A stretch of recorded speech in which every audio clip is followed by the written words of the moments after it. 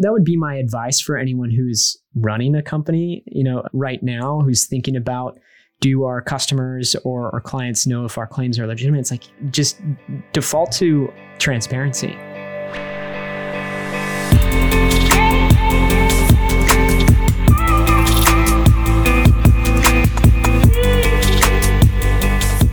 Tap into the minds of change makers creating real impact on people and our planet.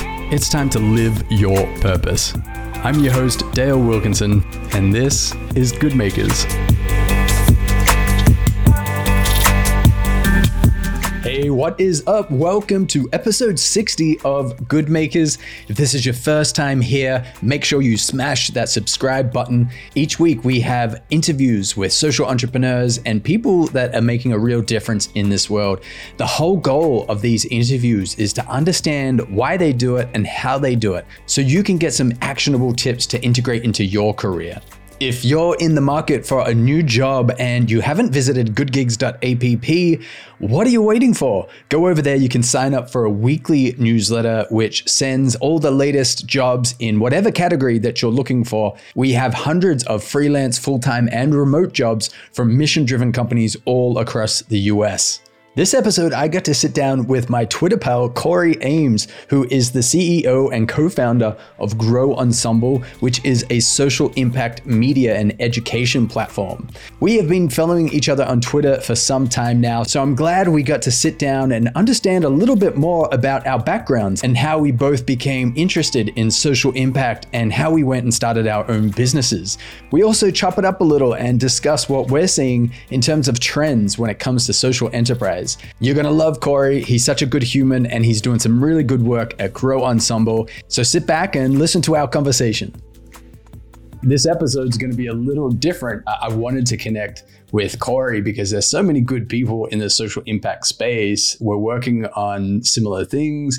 Corey is the founder of Grow Ensemble, which is a social impact media and education platform. And this whole episode is just us chatting about what the state of social enterprise is at the moment, what trends we're seeing, what opportunities we're seeing, all so that listeners can capitalize on that. Yeah, I'm happy to be here, Dale. Thank you so much for welcoming me on. And I think we'll as well be publishing this on our feed with the Social Entrepreneurship and Innovation podcast for our listeners tuning into this. So thanks again for doing this exchange. But one thing that I'd love if we could start with, Dale, because I'm always curious as I start to connect with more folks in the space of social impact and sustainability. I'd love to know, I know this is something we're kind of queuing up, what's the origin story? How did you get into pursuing this type of work, take this interest in it? Why this level of purpose and meaning in your work? Why did that become so important to you? I think it would have been, a range of things as you grow up. But I think a few pivotal points in my life were when I was a teenager. And these two pivotal kind of points that coincided. One, from a big family, one of 7 kids, and my sister closest to me, who was a few years older than me. I think when I was 16, she was diagnosed with cancer. She's all good now. She's healthy, survived. But finding that out when you're a teenager, what we did was we joined this nonprofit in Australia called Canteen, which is teenagers living with cancer and their siblings.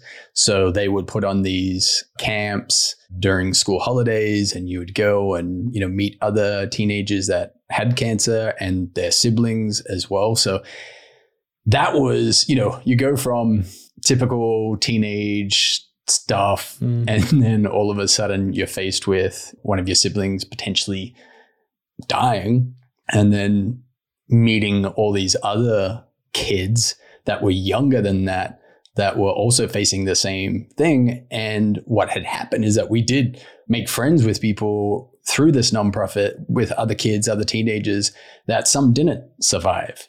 So I think from a very young age, I was dealing with losing people that you loved. So that really kind of was a wake up call.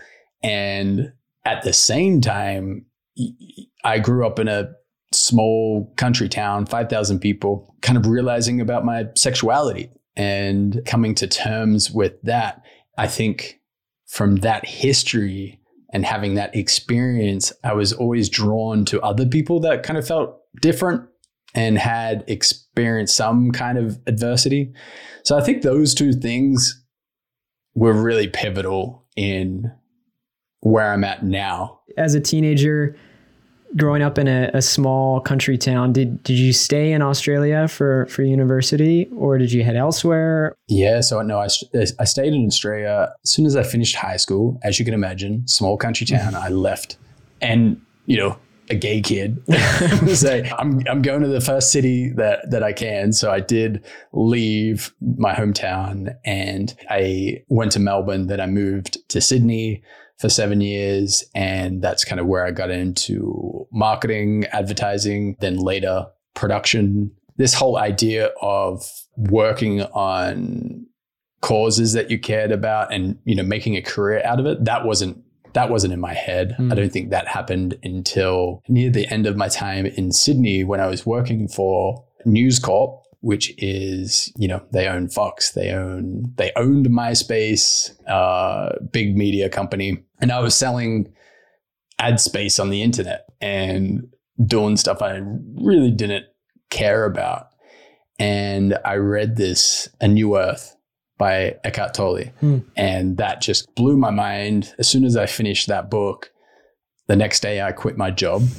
I was like, wow. I can't be working in advertising. What am I doing with my life? And then I found this volunteer program. At this point, I'd never left Australia, never done an international trip. I found a volunteer program that you could help build homes for the homeless in Vietnam. And I thought that's a pretty cool way to do my first trip and work on something that, that was pretty cool. Do you revisit that book now and again, or was that the first and last time that you read that? First and last time. I'm scared of reading that again to question where I'm at. Did I make the right choices? Do I need to make even more drastic choices?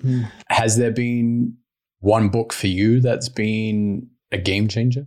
I read the 4-Hour Workweek by Tim Ferriss when I was 17 in high school. I was off a recommendation from my brother. And right.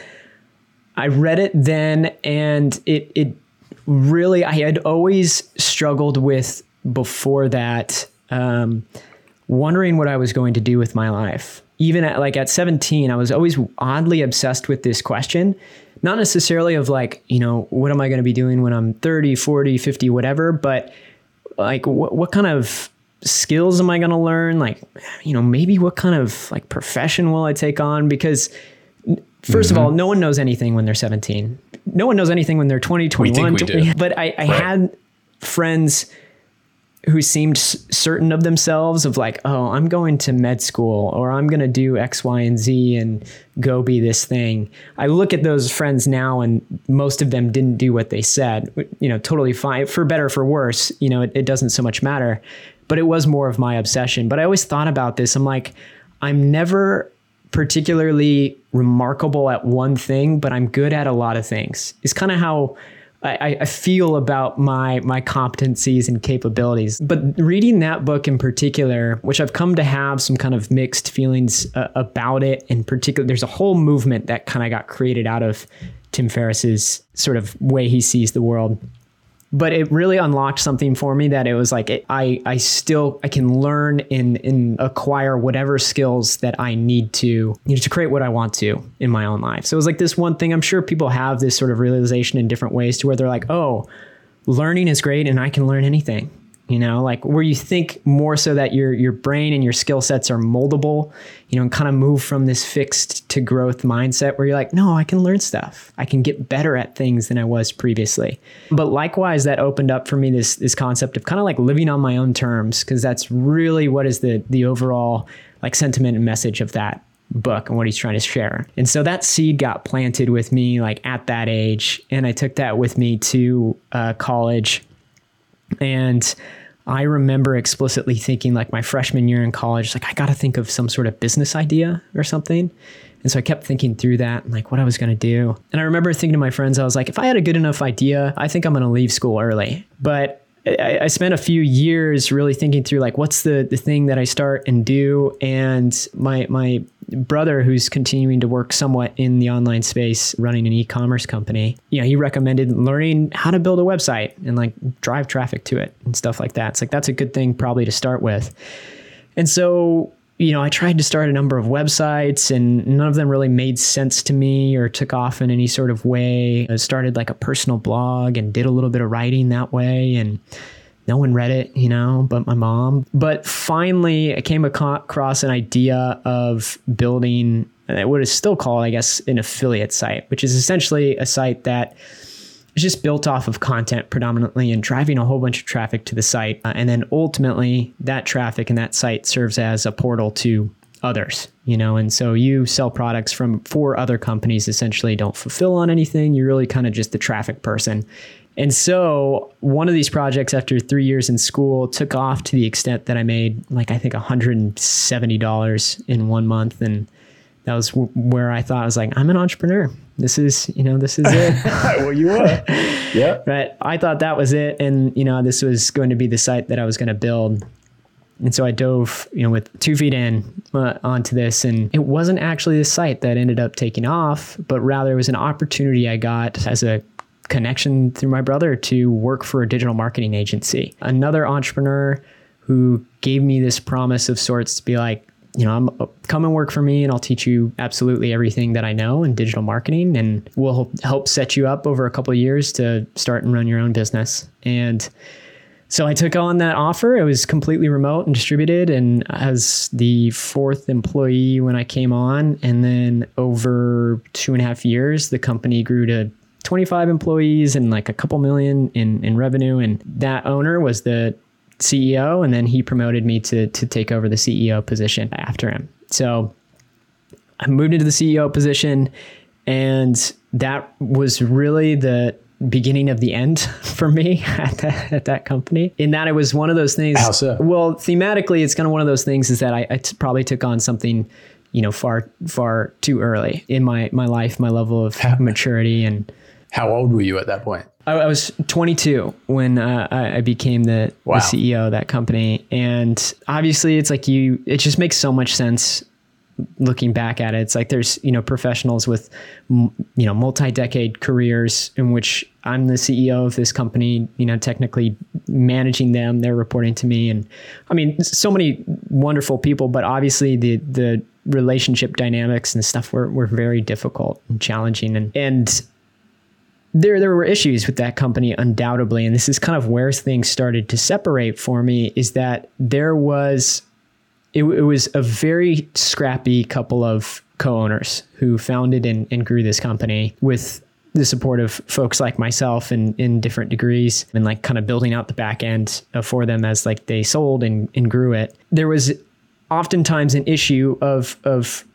people wanting and needing things like more competitive pay, benefits, parental leave, all these sorts of things. And there was a narrative that there was not enough money to go around at this particular point in time. Is that it would always be this kind of, when we hit this milestone of growth and when we hit this milestone of growth. But the company was it was completely closed book financials. And so you didn't actually know, you kind of just trusted, or you had to, you didn't really have any sort of alternative. It's like, okay, yeah, when the company's bigger and when we're growing, we're not going to be so, scrappy, and everybody's going to get paid what they need, going to have healthcare and all this kind of stuff. And also I'm 22. So it's just like the gravity of what healthcare means to me as a 22-year-old is not the same thing, as, a mother or a father or whomever it is who have children, at home. So I'm like, yeah, sure, I'm along for the ride, but just kind of so, right. Grossly misunderstanding the context of everyone else. But it came into that position. That was the first time that I really kind of got the full purview of how much money was coming into the business and where it was going and how it was being distributed.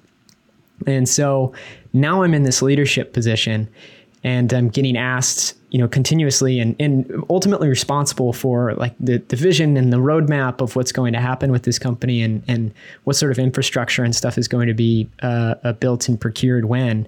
And so those are important things. It's like we did have excellent people working in that company and wholeheartedly believed that they deserve to get, paid what was, suitable and what they deserved and what they earned. And likewise, the benefits and everything there, like all those sorts of perks and benefits, like that's kind of what I understood. It's like, yeah, as a company grows, it's what we got to do is, support the people who've grown it and been a part of it. But I in seeing that and then noticing that there had been a lot of money moving in and out of the business for a long time. It was from just looking at the financials of it and the size that it was, in the scheme of things, it's a relatively small business, but it was an extremely successful and extremely profitable small business. And so, I started to ask some questions about, like what would be available to invest back in people, invest back in different programs. And it started to feel like I had a bit less control as the CEO as I thought I might. And as well, the two owners themselves didn't have a great relationship with each other. And so one ended up buying out the other one. And so the one who I was very close to, who I still have a great relationship with and highly respect, he took off, got bought out and left the company. And so my closest mentor left, and I'm kind of here with this other co-owner. And he is, while we got along, he's kind of the representation of everything that I don't believe in the world. I then, soon after the mentor I was close to left, I decided to resign. What then? Like, what was the mission behind the podcast? Did you know that you wanted to create your own business around this? Well, the effort with the podcast, first and foremost, was to learn and build a community in the space. Before, in the digital marketing agency and even the website that I built beforehand, so my skills were in creating content of some kind, and particularly like search engine optimization, SEO, getting that content seen and discovered and to drive traffic from Google. And so my thought was like, all right, let's get back to building content, creating content, and start with a podcast first and foremost, but start to build an audience or some kind of semblance of a community around these topics and sustainability and social impact. And now you're well over 100 episodes, right? And then there was a point where you started to build this platform, this media platform around it. Yeah, well, I think we're like 180 or so right now. Ooh, nearly 200 episodes. Yeah, we're nearing it. And yeah, there was a couple other points that became a bit, I guess, important for the trajectory of what Grow Ensemble is now. It's one of those things that, I don't know, taking your own advice sometimes, and where, I think about and what I communicate with clients often is like, what's working for you right now and what can you do more of? And as well, what can you do less of? But essentially, like, what do you double down on? Like, what's making you feel good? And then as well, what's driving some sort of, tangible result in one way or another to, advance what it is that you're building. And for me, that's always really come back to content, and it's, the podcast, and I have, the skill sets and being able to get that found. So next, right after that was like, all right, let's start a blog, which is really that was my core skill set and expertise. And so started the blog. And then really after we started the blog, that's when things like relatively took off for where Grow Ensemble is now, and a newsletter to follow. And so that's really when started to kind of shape more and more towards officially something of a media model. And why I add education onto the other side of it is that, really deeply like the pursuit of everything that we write about, curate, and create at Grow Ensemble is like to learn about it first and foremost. So whether we're talking about sustainable denim, which is a podcast we got coming out right now, or regenerative agriculture, or sustainable vineyards, it's like all that kind of stuff. I can dive into it for, a really good purview and enjoy that. To switch gears into the business trends within the social impact space, you have done 180 episodes. You're doing this education yourself. You're interested in these topics. What have you been seeing in the last couple of years? Are there trends in terms of types of businesses, types of issues that they're focusing on, business models? It's hard to piece it all together because there's no one definition of social entrepreneurship. There's no one definition of sustainable business as to what it means to be a sustainable business. So sometimes it gets difficult, first and foremost, to kind of just get caught up in defining that, of like, what is a purpose-driven business? What is a sustainable business? And I do think that it can create a bit of confusion and as well be used in some ways for manipulation in marketing there's some quite savvy advertising professionals as part of, many of these much larger multinational brands and corporations. And so I think that is one of the largest trends that I'm noticing, just even from the time of starting the podcast, is that more people are kind of jumping on the bandwagon, of social awareness, and social justice, as well as, sustainability and everything that we've seen, acutely with what we're facing with the climate crisis. It's like there's a lot of companies that are getting on board at a minimum with the messaging, but there is an important component of like doing enough digging. And that's kind of like what I do as an exercise through the podcast and the content we create. It's like you really, really see which companies and people behind them ultimately are really, walking the walk, essentially. But that's one thing that I'm noticing. I'm curious to suss out, just because there's certifications that exist as well, B Corporation. There's associations that people are just part of that don't really consider a certification, like 1% for the planet. I think those are in an interesting space to kind of become more important, just as, consumers need more quick reference points to determine the legitimacy of people's claims. 100%. Both consumers and employees, potential employees. So, on my end, what I've seen is obviously a lot of interest to find mission-driven companies and work for mission-driven companies. But to your point, what's the definition of a mission-driven company? Yeah. And it is very easy to get distracted with that marketing speak that you said. And I always tell the community members of Good Gigs to do your digging, really kind of look at the founders, who are the investors involved, what are they actually doing, ask the hard questions in the interview process. But is there anywhere you particularly, like when you're doing your due diligence on companies, is there anywhere that you specifically go to try and find a little more information that could be more difficult to come by? Yeah, I mean, it's a challenge. And then as we go, like, cause this is like literally what we do, as part of our occupation of like content and write-ups that we do, especially when we're reviewing companies and products specifically, because we do a lot of like product related content too. The more you dig into that exercise, the more that you realize it's quite the endeavor to, sort through different things as to what people say and what the legitimacy is of that, or just where they're at, on their progress towards particular, claims and messages and communication. And so, I always recommend going straight to the source. So if you are making a purchase, check out the company's website themselves, and the ones that you'll see, and this is really where you start to notice the differences.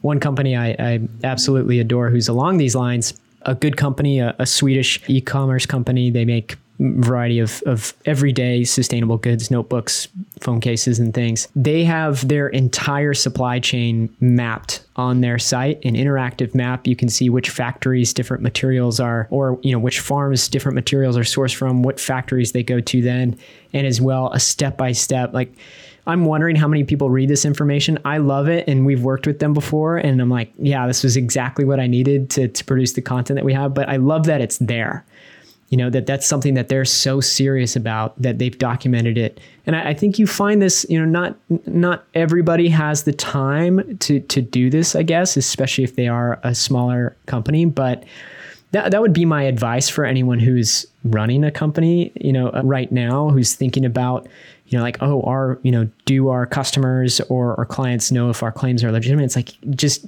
default to transparency, and because I think what's very important, I mean, speaking to like the circular economy for one thing, as we're doing a series on the fashion industry, we're speaking with experts in that space, and they still have challenges and problems that need to solve in lessening the impact in different components of where they're sourcing materials, how they're producing their products, their garments. And so these are people who are literally at the cutting edge, who haven't, the circular economy doesn't necessarily exist yet, right? Like, we're trying to transition it to get there. And so these brands and these people aren't perfect, but they're working very hard to, get to what's most optimal. But a very key component is that they're very transparent with where they are on that journey. Yeah, it's a great point, right? That transparency, because if there isn't transparency and it is a big enough company that they would have the resources to invest in that storytelling, because that is it's a selling point. You know, if they are legitimately investing in sustainability, circularity, that they are going to be telling you about that because the consumers want it, the employees want it, all the stakeholders want it. So that's probably a really good indicator that if you don't, or if it's kind of hard to kind of get information from the company, then, you know, maybe it's not all it's cracked up to be. And if it is a smaller company and it's a company that's just starting out as well, but they are a mission-driven company, the ones that are legitimately mission-driven, it is ingrained from day one into their storytelling, their marketing. I totally agree. I think that's an interesting thing to take note of too, is what is the founding story, you know, because you can start to learn a bit as to why someone got into it. And that's something that I notice. I had another example of Dean's Beans. Have you heard of this coffee company by chance? Nope. Really wonderful company. The founder, Dean Saikon. So you understand and only learned this just through the podcast that we had together. They're here in the Massachusetts area. He started first and foremost as an environmental rights and indigenous rights lawyer. And then went through, and maybe even a step before that is he was in the nonprofit sector. But so much in that, and if we're talking about both environmental components and as well indigenous communities globally, so much had overlap with the coffee industry. And so he saw so many issues in this area. First, you know, working in the nonprofit sector, and then thinking like, okay, no, maybe I should be a lawyer. He didn't like being a lawyer personally, and then came to ultimately think, well, if people in the coffee industry aren't doing it right, I'm going to start a business myself that I believe can do it right. And he started his coffee company from day one as an above, you know, fair trade coffee company himself. But the story of how he got into the business and started the business that he did was based off of impact first and foremost. And, you know, they've been around and been profitable for, I think, 20 years. Yeah. Digging into the founder's story is a really good point. And their history and how they started the company, and also where they at the moment, because a lot of these entrepreneurs are pretty vocal, and they'll be on Twitter, they'll be on LinkedIn, they'll be on Instagram, and they'll be having opinions about everything else as well. So I always, you know, tell the Good Gigs community, go follow them, see what they're talking about, see what they support, because who are the leaders that are actually behind the company that you're potentially going to buy from or go work for. Yeah. Are there any particular issue areas that you see, like more businesses getting created around or trying to solve? There's a lot of appeal in generally just like the financing and like impact investing space. I think people are always having questions about, you know, how they're to fund their social venture. People are getting very interested in starting businesses. What about yourself? Is there anything that you're picking up? Yeah, I think looking at the companies on Good Gigs, you get a good indicator based on who's hiring as well and who's getting the money. And when we look at the issue of climate change, there's so many different buckets within the environment.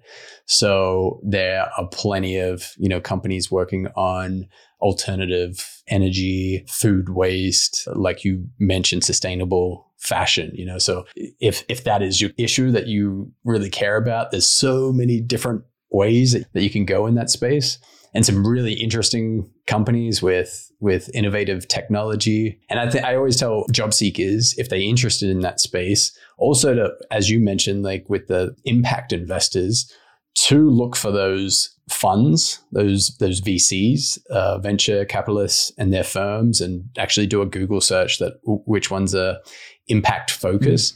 And on their website, they'll generally have a list of their portfolio companies, and you're introduced to this whole kind of new group of companies that have been venture backed. So they've got money, which means the people believe in their idea. They've got resources to work on the problem that they're trying to solve, but also to hire and expand their team. So if you are looking for a job, to, you know, check that out as well.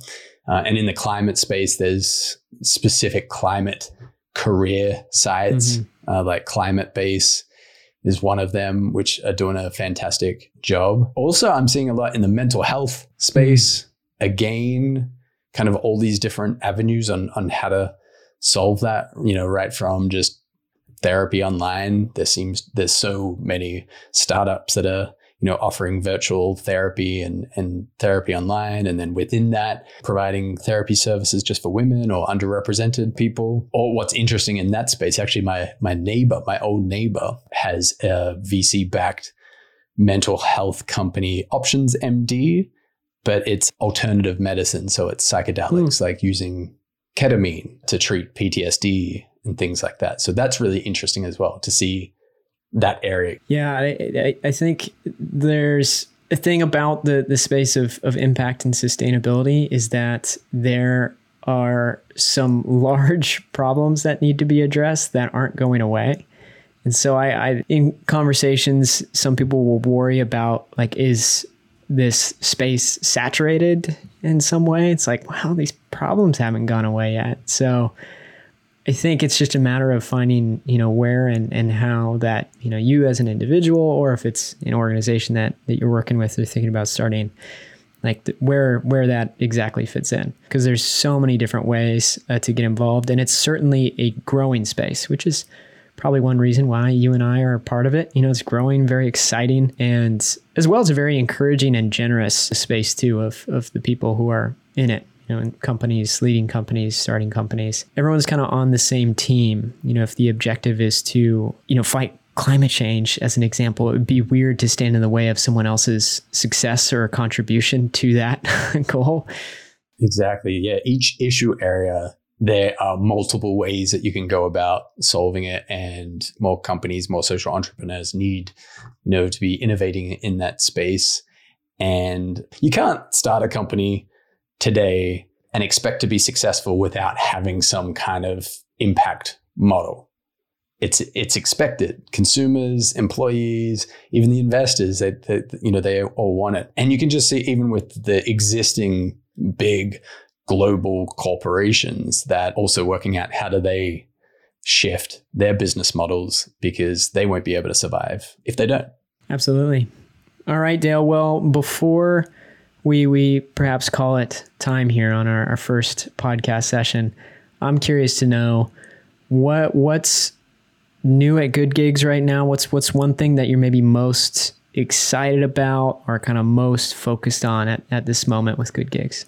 What I'm really excited about at Good Gigs at the moment, we have a whole bunch of awesome companies on there that are just doing really good things and have a wide variety of open roles in tech, marketing, design, you name it. There's a job out there for you. What I am really focusing on for the remainder of the year is with our community platform and the programming around that and the workshops that we're going to start rolling out. Workshops around really kind of tactical stuff, level up your LinkedIn, your resume, your cover letter.